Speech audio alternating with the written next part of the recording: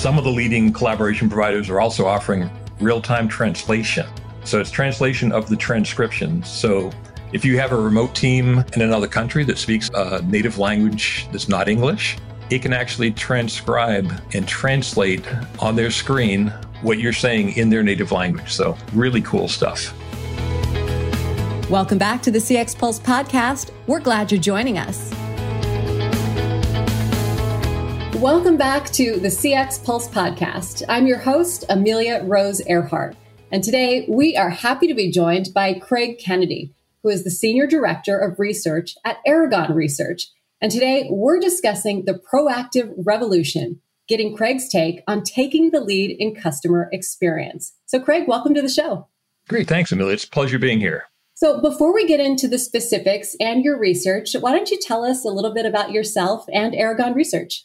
Sure. So I'm the Senior Director of Research here at Aragon. I'm the lead analyst for conversational AI, as well as digital operations, and that includes areas like security, cloud infrastructure, and so on. Aragon is headquartered in Silicon Valley, and we provide research and advisory services to businesses and IT executives ranging from anywhere from startups to some of the largest enterprises in the world. So our motto is we help our clients, and we take that pretty seriously. Well, it's exciting stuff. And there is a lot of buzz around conversational AI today. So why don't you tell us a bit about why it's happening now and why the attention and focus is here? Sure. So conversational AI has always been this, perceived as the pinnacle of artificial intelligence. You look back at the ability to go and converse with machines in a natural language manner. It's always been showcased in science fiction, and today it's actually becoming science fact. So how do we get here? The last several years have really seen some very disruptive changes in several key areas that have accelerated both the growth and as well as the adoption of conversational AI technologies within the enterprise. And I'd like to point out maybe three specific technologies and capabilities that have really converged to power this massive change. So the first being in the AI model space. So there we saw the introduction of large language models just recently in the last couple of years.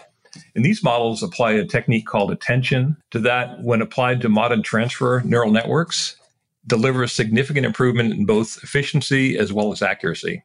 Now, applying these techniques to natural language processing, which is the core of conversational AI, a transformer model will look at all the words in the entire sentence simultaneously. And the attention component helps identify which of those words are important, so which ones to focus on. The result being a model that's both highly accurate in understanding the intent or the meaning of that entire sentence. And it can be done very efficiently if provided with enough parallel resources and trained with enough data. And we'll get to those two pieces as well here. So on the parallel resources, this is really on the hardware space we've seen over the last couple of years, some major changes. It's been innovations in GPUs, FPGAs, and TPUs. And that's a lot of letters and acronyms, but basically GPUs and FPGAs have been around in computers for years.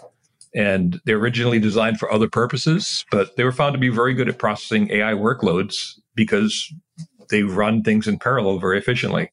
Your typical higher end CPU, for example, might have dozens of cores, where your high-end GPU can have thousands of cores. And that enables it to really parallelize the workloads and operate that very efficiently. TPUs are ASICs. They were designed by Google. So they run things very efficiently because they're specifically designed for running TensorFlow-based AI workloads. And all of these hardware solutions have really been optimized to handle massively parallel operations that are typical in these large language models. So the third pillar that I mentioned, as with all things AI, training is key, and training requires data and just lots of it. This is where the large cloud technology providers, the Googles, the Microsoft, the IBMs, and so on, have really stepped up and contributed. These providers have been investing millions of dollars in AI, and they've backed that up with training these models with massive amounts of data and then leveraging the compute power of their respective cloud platforms. So one example I had is that OpenAI's GPT-3 model, that has around 175 billion, that's billion with a B, parameters, and was trained on about 75 terabytes of data, costing just many millions of dollars just to run that training through their compute cycles. So in a nutshell, it's really the combination of these three things that have brought all this technology to bear today. And it's accelerated so that conversational AI is at a point now where solutions can be delivered smart right out of the box. Smart may be a strong word. Maybe it's more described as a smart starting point. And then they can be incrementally trained to better understand a user's domain or application-specific terminology. Wow, incredible technology there. And it, of course, is accelerating, as you said, so quickly over the last couple of years. So how fast are these types of improvements now being adopted within the industry? Yeah, that's a great question. And as you're pointing out, having the technology available and having it deployed and actually really in use, two very different things, right? As we discussed, the conversational AI technology has been just rapidly changing in the last few years. I think I'm going to break this up from the technology provider's perspective and then also for the enterprise, the end user perspective, because that's really what's available and how fast it's getting rolled out. So on the provider side, conversational AI providers, a lot of them are offering products that are pre-trained, capable of incremental learning from an enterprise's domain-specific knowledge base. However, that's really not universal across all the providers. The conversational AI space, for those who've been in it, understand that it's a very crowded field out there. There are thousands of providers vying for positions. So some of them have some of the most amazing, rich tech out there, and there's just a whole bunch of others that don't. We had Aragon Research had put together a conversational AI globe in which we identified over 1,000 players in this field. And of that, we found about 300 that were viable. And it took a while to narrow that down to 22 that made the final cut for the globe. So you do your homework if you're looking for conversational AI providers. I guess that's the takeaway from this. Then from an enterprise perspective, organizations choosing conversational AI solutions today, if it's a greenfield deployment, they've got lots of good options to choose from. And they can roll out a really robust solution. But there's a lot of enterprises that implemented conversational AI several years ago. They may be trying to extend the use of some of the older technology. And depending upon the user experience, it may be time for an upgrade for these organizations. Boy, and I bet that that's a huge investment. You really want to do your research about exactly what you're purchasing to get the best output. So let's talk about conversational AI. Is it just about chatbots? And can you explain some of the use cases for this technology? Oh, that's a great question. So, conversational AI is thought of as being synonymous with chatbots or I guess virtual agents, and is the terminology used most in the contact center space. However, the technology has a lot of other applications that can bring real value to enterprises as well. One key use case is in team collaboration, where conversational AI is being used to accurately do real-time transcriptions of meetings. Some providers even have the ability to generate meeting summaries, and others also have the ability to keep track of action items. Pretty cool stuff. So in addition to transcription, some of the leading collaboration providers are also offering real-time translation.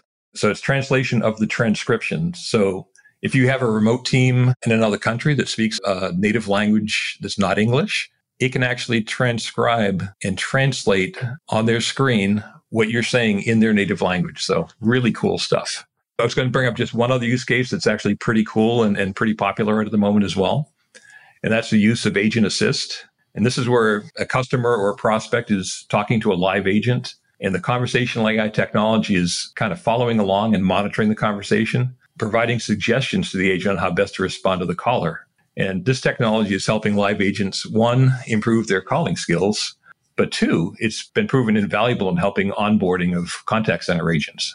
Very rapid onboarding because of that. Pretty cool. That is really cool, having a co-pilot there right next to you. I love the term co-pilot. It's very, very apropos. So, Craig, let's talk about the future here. What's next for conversational AI, and where's all this technology headed? Very cool. So I recently published a research note on some of the major trends in conversational AI in 2022. So maybe we can start there. I'll pick a couple of those, and then we can go and look a little farther ahead. I mentioned Agent Assist earlier, and that's one of the recent trends that we're seeing catch on based on the immediate value it brings to the enterprise. But there's also a growing expectation that chatbots provide a personalized experience for the end user.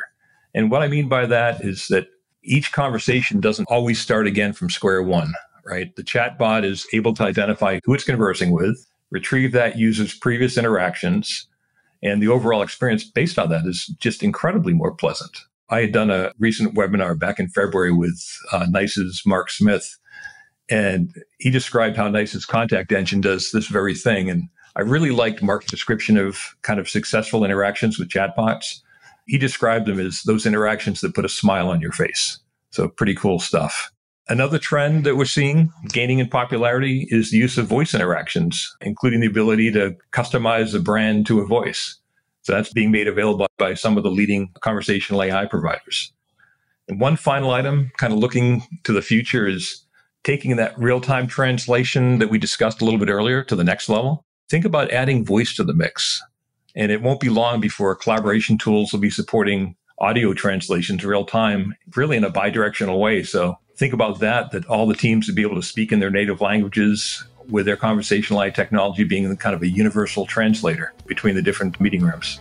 Very, very neat stuff. Yeah, nothing but opportunity ahead for greater connection and a greater customer client experience. So just incredible information here. Craig, thank you so much for sharing your research. Why don't you let us know where we can learn more about you and also get connected with Aragon? Sure. So anyone that wants to learn more about Aragon Research, they can go to our website, and that's at aragonresearch.com. And Amelia, I'd like to thank you so much for having me here. This has been a pleasure. Yeah, great chat. Craig, thank you so much. Very cool. Thanks. Thank you so much for joining us on the CX Pulse podcast. Stay tuned for upcoming episodes.